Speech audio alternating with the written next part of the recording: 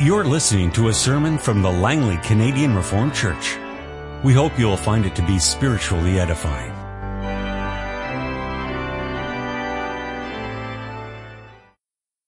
This afternoon we read two scripture passages in connection with Lord's Day 49 and the third petition.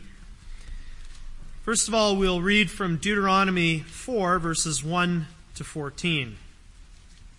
Hear now, O Israel, the decrees and laws I am about to teach you. Follow them so that you may live and may go in and take possession of the land that the Lord, the God of your fathers, is giving you. Do not add to what I command you, and do not subtract from it, but keep the commands of the Lord your God that I give you. You saw with your own eyes what the Lord did at Baal Peor. The Lord your God destroyed from among you everyone who followed the Baal of Peor. But all of you who held fast to the Lord your God are still alive today. See, I have taught you decrees and laws as the Lord my God commanded me, so that you may follow them in the land you are entering to take possession of it. Observe them carefully, for this will show your wisdom and understanding to the nations, who will hear about all these decrees and say, surely this great nation is a wise and understanding people. What other nation is so great as to have their gods near them, the way the Lord our God is near us whenever we pray to him? And what other nation is so great as to have such righteous decrees and laws as this body of laws I am setting before you today? Only be careful and watch yourselves closely, so that you do not forget the things your eyes have seen or let them slip from your heart as long as you live. Teach them to your children and to their children after them. Remember the day you stood before the Lord your God at Horeb, when he said to me, assemble the people before me to hear my words, so that they may learn to revere me as long as they live in the land and may teach them to their children. You came near and stood at the foot of the mountain, while it blazed with fire to the very heavens, with black clouds and deep darkness. Then the Lord spoke to you out of the fire. You heard the sound of words, but saw no form. There was only a voice. He declared to you his covenant, the 10 Commandments, which he commanded you to follow, and then wrote them on 2 stone tablets. And the Lord directed me at that time to teach you the decrees and laws you are to follow in the land that you are crossing the Jordan to possess. We'll also turn to the book of Psalms, Psalm 40, verse 1. For the director of music of David, a psalm. I waited patiently for the Lord. He turned to me and heard my cry. He lifted me out of the slimy pit, out of the mud and mire. He set my feet on a rock and gave me a firm place to stand. He put a new song in my mouth, a hymn of praise to our God. Many will see and fear and put their trust in the Lord. Blessed is the man who makes the Lord his trust, who does not look to the proud, to those who turn aside to false gods.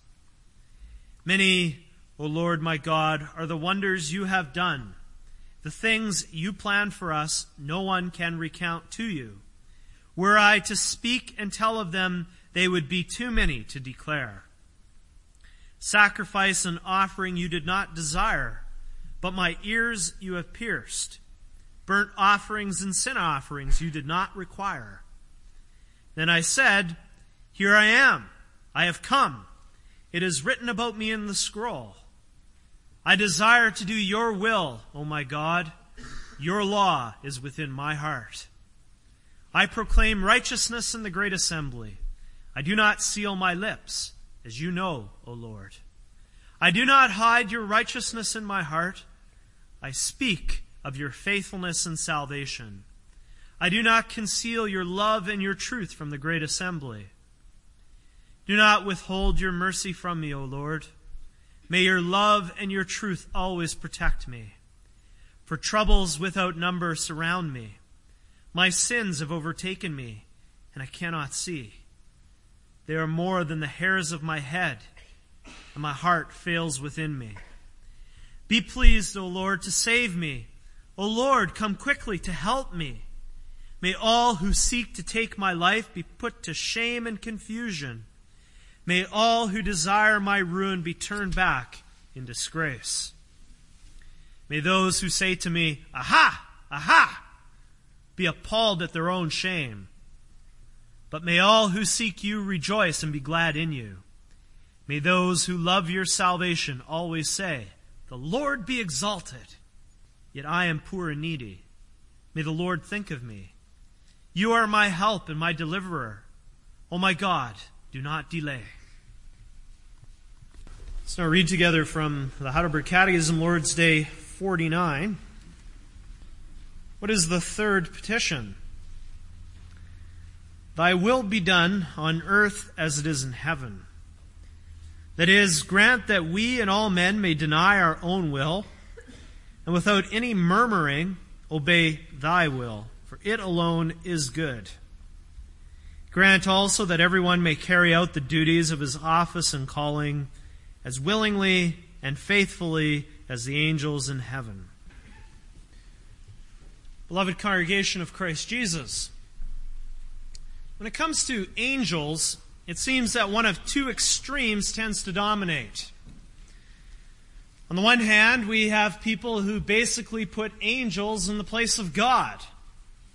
Angels are overemphasized to the point where they're worshipped, even prayed to. For example, one Roman Catholic website suggests praying to your so-called guardian angel, if there was such a thing. The prayer goes like this: Angel of God, my guardian dear, to whom his love commits me here, ever this day be at my side, to light and guard, to rule and guide. Amen. Well, I doubt that we get anywhere near that extreme. More than likely, I think we're often at the other extreme. We acknowledge that angels exist. The story of Christ's birth and the events leading up to it are filled with angels, for instance. But in the here and now of daily life, here on the ground, we rarely talk about or think about the fact that angels are here. Angels are there. Angels are at work around us. More often, I think we're at the extreme of minimizing the existence and the work of angels. But the Bible doesn't allow either one of these extremes. And that's reflected in our confessions. Let's just look at the Belgic Confession for a minute. If you turn with me to Article 12. Just look at the title there, The Creation of All Things, especially the angels. Okay, and then we have one paragraph about creation in general, and then two full paragraphs about angels. And we read there, the second paragraph, He also created the angels good, to be His messengers and to serve His elect. Some of these have fallen from the exalted position in which God created them into everlasting perdition. But the others have, by the grace of God, remained steadfast and continued in their first state. That's the Belgic Confession. The Heidelberg Catechism also acknowledges the existence and work of angels. And we find this in Lord's Day 49. When the Lord Jesus added the words, on earth as it is in heaven, when He mentioned those words in the third petition, He was making a reference to the angels in God's presence. The angels have an office. The angels have a calling before God. In the words of the Belgic Confession, they are His messengers. And note that the word angel means messenger, right? And they serve the elect as well. The angels willingly and faithfully serve God. The Lord Jesus teaches us that their obedience to God's will is to be a model or an example for ours. In the third petition then, the Lord Jesus teaches us to pray for help in carrying out the duties of our office and calling in the same way as the angels in heaven. And so our theme for this afternoon is this, the third petition, praying for help in our office and calling. And we pray to do God's will in this cheerfully, constantly, and completely. Now, before we go any further, we should be clear about our definitions. The one thing that needs to be defined very clearly in the third petition is the meaning of the concept God's will. Because God's will can be understood in two different ways. In the Bible, God's will can be His sovereign, secret will. God wills that something will happen, then it happens. We find this meaning of God's will in passages like Ephesians 1:11, where we read that God works all things, quote, after the counsel of His will. Now, the context there in Ephesians 1 is predestination or election. And that context very clearly indicates that God's sovereign, secret will is what's meant there. The other meaning of God's will, the second one, is what we have in the third petition. This is God's moral will, or as some call it, His preceptive will. This is what God commands us to do in the Bible. Most of the time when the Lord Jesus talks about the will of God, this is what He means.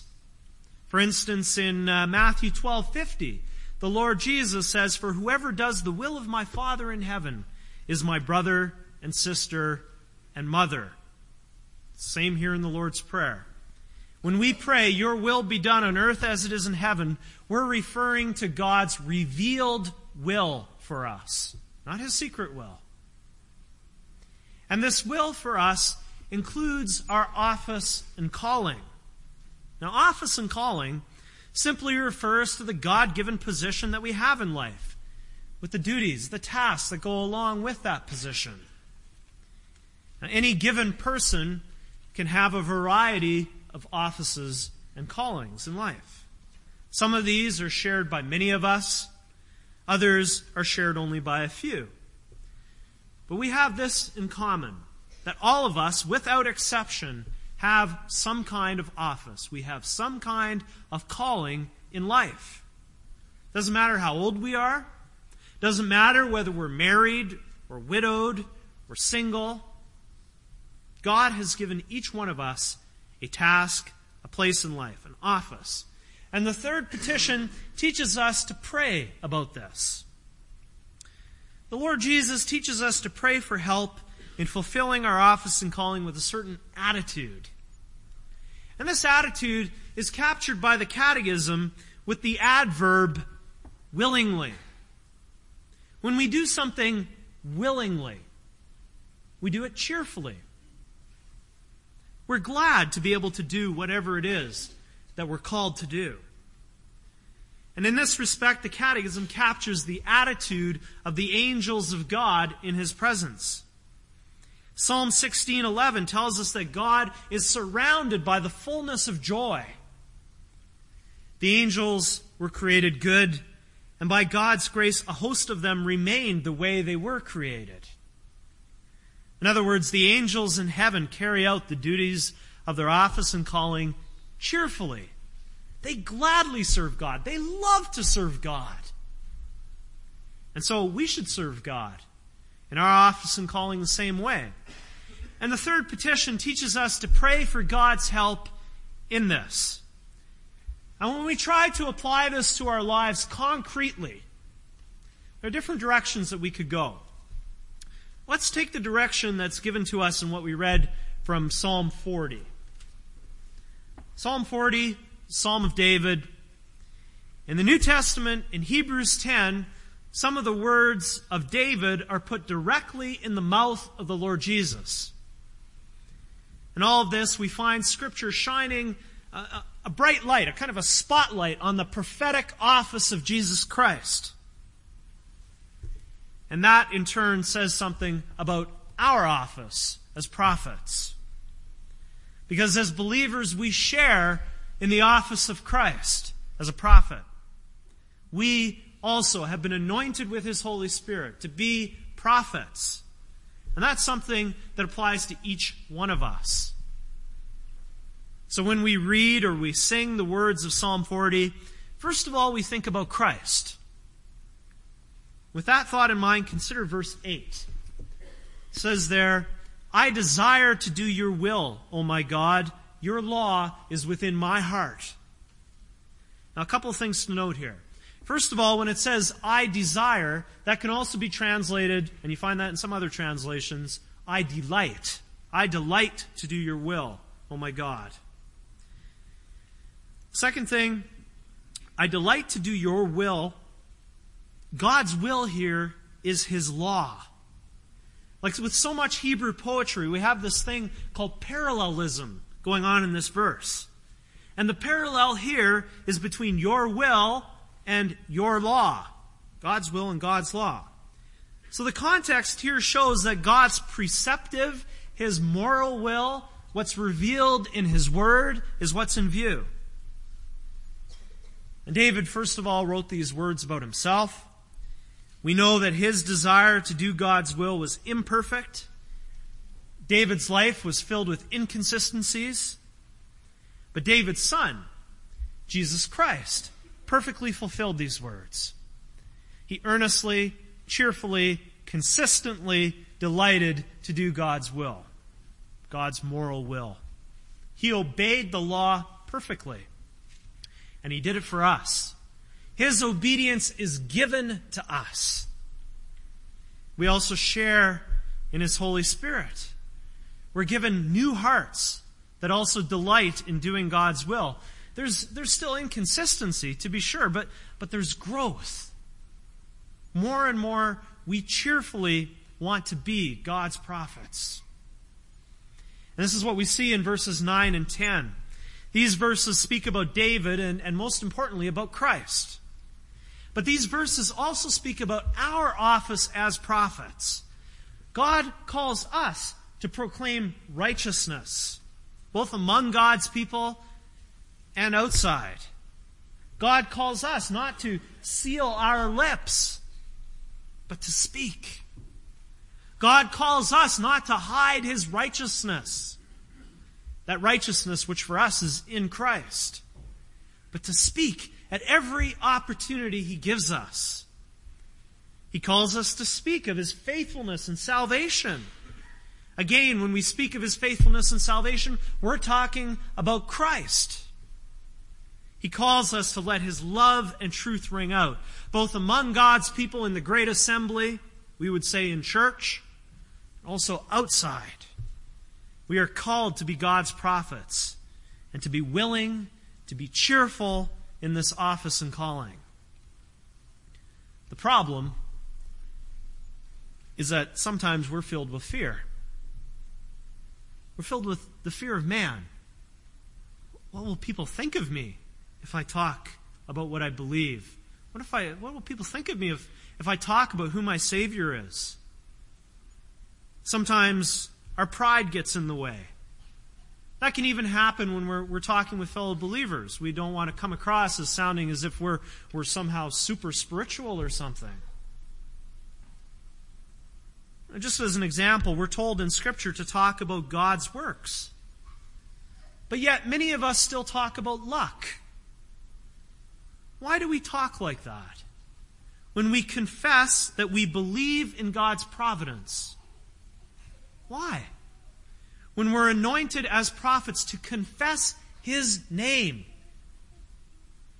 who He is and what He does. Now, there can be all kinds of reasons, and all of them remind us of our need to pray in the spirit of the third petition. We need God's help to carry out the duties of our office and calling in a cheerful way, because we are sinful and weak human beings. And that impacts our office as prophets, but also every other office that God has given us. When we pray the way the Lord Jesus taught us, we acknowledge our weak condition, our sinful condition, and we look to God for help and strength. Let's now look at how we pray to do God's will in our office and calling constantly. Well, you don't have to think about it very long to realize that doing God's will constantly, That flows out of doing His will cheerfully. If something is a delight to us, we don't mind to keep on doing it. In fact, we want to keep on doing it. And it's certainly that way with the angels in heaven. You can be sure that their goodness means that they constantly, consistently serve God. Now, last week we read Revelation 7 together. That passage mentions the angels serving God in His temple. It also mentions the people who have come out of the great tribulation, those who have washed their robes and made them white in the blood of the Lamb. Revelation 7, verse 15, tells us that all these join the angels in serving Him day and night. You know, back when our family lived in Fort Babine, we had to drive every week to Smithers to get our groceries and to get everything else. Along the way, we passed this one place in a mountain pass. There's a place called Dry Creek. And it was called that because for most of the year, there was no water in it. It was just a creek bed with a bunch of rocks and boulders in it.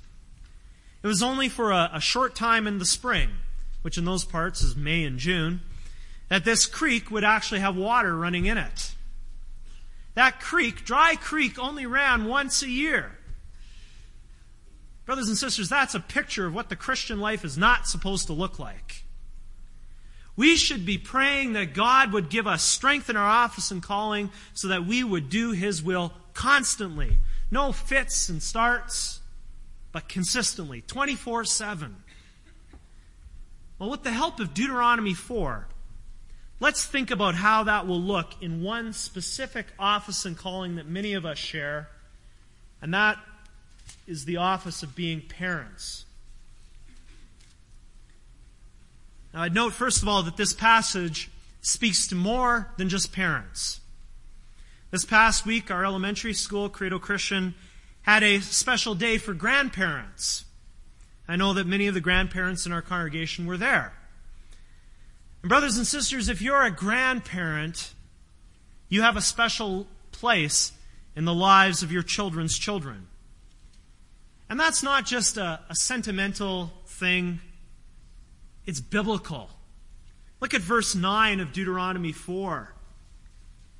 Verse 9 says at the end there, well, we'll read the whole verse. Only be careful and watch yourselves closely so that you do not forget the things your eyes have seen or let them slip from your heart as long as you live. Teach them to your children and to their children after them.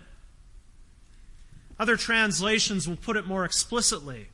Teach them to your children and to your grandchildren. So if you're a grandparent, the work's not over. If you're a grandparent, God has given you a special office with respect to your grandchildren. And that special office is the same as the one we have as parents. That of being a teacher. The Lord wants us to teach our children about His deeds. We see that clearly stated in Deuteronomy 4. And then in Deuteronomy 6, we find that the Lord also wants the parents among His people to teach His law to their children. We also find that in Deuteronomy 4. In other words, God wants us to teach His will, His revealed will, to our children and our grandchildren. And this teaching is supposed to be something that goes on constantly. Deuteronomy 4 says that God's people are not supposed to let these things slip from their hearts, so long as they have blood flowing through their veins and arteries. And the command to teach the children and the grandchildren comes right alongside that. And Deuteronomy 6 makes it more explicit when it says in verse 7, impress them on your children, talk about them when, and that's God's commandments, when you sit at home and when you walk along the road, when you lie down and when you get up. In other words, constantly teaching our children, our grandchildren about God's will. We should take every opportunity that He gives us so that our covenant children know their God, that they know His will for their lives. This is part of what we promised at the baptism of our children. Do you promise, as father and mother, to instruct your child in this doctrine as soon as he or she is able to understand, and to have him or her instructed therein to the utmost of your power? It's the promise you made.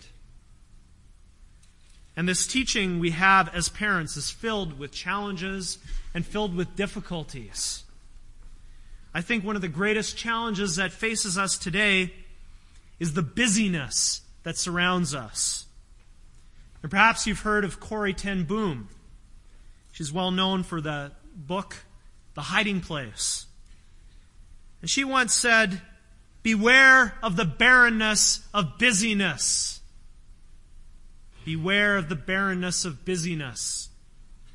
Busyness can end up destroying you and your family and your spiritual lives. We can fill up our lives with all kinds of tasks, all kinds of things that need to be done, also inside the church. We can do that to the point where relationships suffer. Our relationships with our children and our grandchildren, and more importantly, their relationships with their covenant God. Other challenges include not having had parents who modeled the teaching office for us. In that case, we may have no idea, or maybe very little idea of what it looks like to teach our children and our grandchildren. We have to start from scratch, and we have to figure it out for ourselves. That can be challenging. I could add other challenges, but you get the point. This teaching office of being a parent and a grandparent, and doing it constantly, doing it consistently from day to day, it's not something that comes easily or naturally to us. And for this reason, the Lord Jesus teaches us to pray for God's help. He wants us as parents and grandparents to be leaning on Him for the strength we need to be faithful and constant covenant shepherds of the little lambs. Without constant prayer, we cannot be constant in carrying out this office or any other office for that matter. The challenges remind us that we cannot do it in our own power. And that holds true also for striving to do God's will completely. And that's our last point this afternoon. Cheerfully and constantly, they go hand in hand with willingly and faithfully. Well, so does completely. If you're faithful in doing something, you're going to do it completely. When we pray along the lines of the third petition, we're asking God to help us carry out His will completely. Also with respect to the duties of our office and calling. In this regard, you can think again of the angels in heaven. Psalm 103, verse 20 says, "Praise the Lord, you His angels, you mighty ones who do His bidding, who obey His word." Now note that it doesn't say, who obey His word, at least the parts they agree with. No, the Bible is clear that the obedience of the angels to God's will is complete, whether the task they're given is unpleasant or whether it's glorious. An angel of the Lord struck the firstborn in Egypt dead. An angel of the Lord did the glorious work of proclaiming Christ's birth to the shepherds. And he was joined by a huge crowd of his fellow angels, all praising God. Angels, no matter what job they're given, they always obey God's word completely. And according to the third petition, our obedience to God's will is to follow the same pattern. That's true in our general office of all believers as prophets, priests, and kings. In that general office, we don't only have the pattern of the angels with their complete submission to God's will, but we also have our Lord Jesus. He was completely obedient. And His complete obedience inspires us and compels us in our desire to do God's will as His prophets, priests, and kings. When we think about what the Lord Jesus did for us, we're overwhelmed with thankfulness and love for what He's done. And so we commit ourselves to complete submission to God's will. And that's also the case with more particular offices that we might hold. We already talked about parents and grandparents, but there are other offices as well. Some of us are special office bearers in the church, elders and deacons. Some of us have the office of being a husband or a wife. Others are in the special place of being teachers for our children in a Christian school. God has made some of us into mentors and leaders through things like GEMS and cadets. Some of us have the simple office of being a child. We all have a place and station in life where there are duties attached. And it's God's will for us that we carry out those duties completely. No half-baked jobs allowed. And we know that's a challenge in today's world. This is a world where efficiency is the key word. You know, in the manufacturing world, it's generally recognized that products will have defects. Companies want to produce products in the most cost-effective way, the way that will produce the most profits for the company. And this means that inevitably some products will have defects. Large companies, they plan for that. In fact, they probably couldn't make the profit they do if every product was perfect. It shouldn't be like that in the Christian life. The sad truth is that it often is. Our sinful nature compromises the end product. We don't give God the willing and faithful obedience that we ought to. And for this reason, we need all the more to be calling out to Him for His help. We recognize the call to complete faithfulness. We also recognize our sin and our weakness. By the power of the Spirit working in us, we desire to move forward in our walk with God so that we can bring Him more praise with our lives, that we would look more like the angels, and even more importantly, like Christ, our Savior. Brothers and sisters, God's will for us is clear, but it's not easy. As redeemed people, we have the Holy Spirit who lives in us. He leads us to call out to the Father for help. We have the Lord Jesus, our Savior. He teaches us to ask for God's help in doing His will. And through it all, we can be confident that God will give more grace. He will help each one of us in whatever place we are in our lives. He will more and more transform us into the people that He wants us to be. He'll do that until the day we will be those who, in the words of Revelation 7, are before the throne of God, serving Him day and night in the temple. Amen. This has been a sermon from the Langley Canadian Reformed Church. For more information, please visit us on the web at www.langleycanrc.org.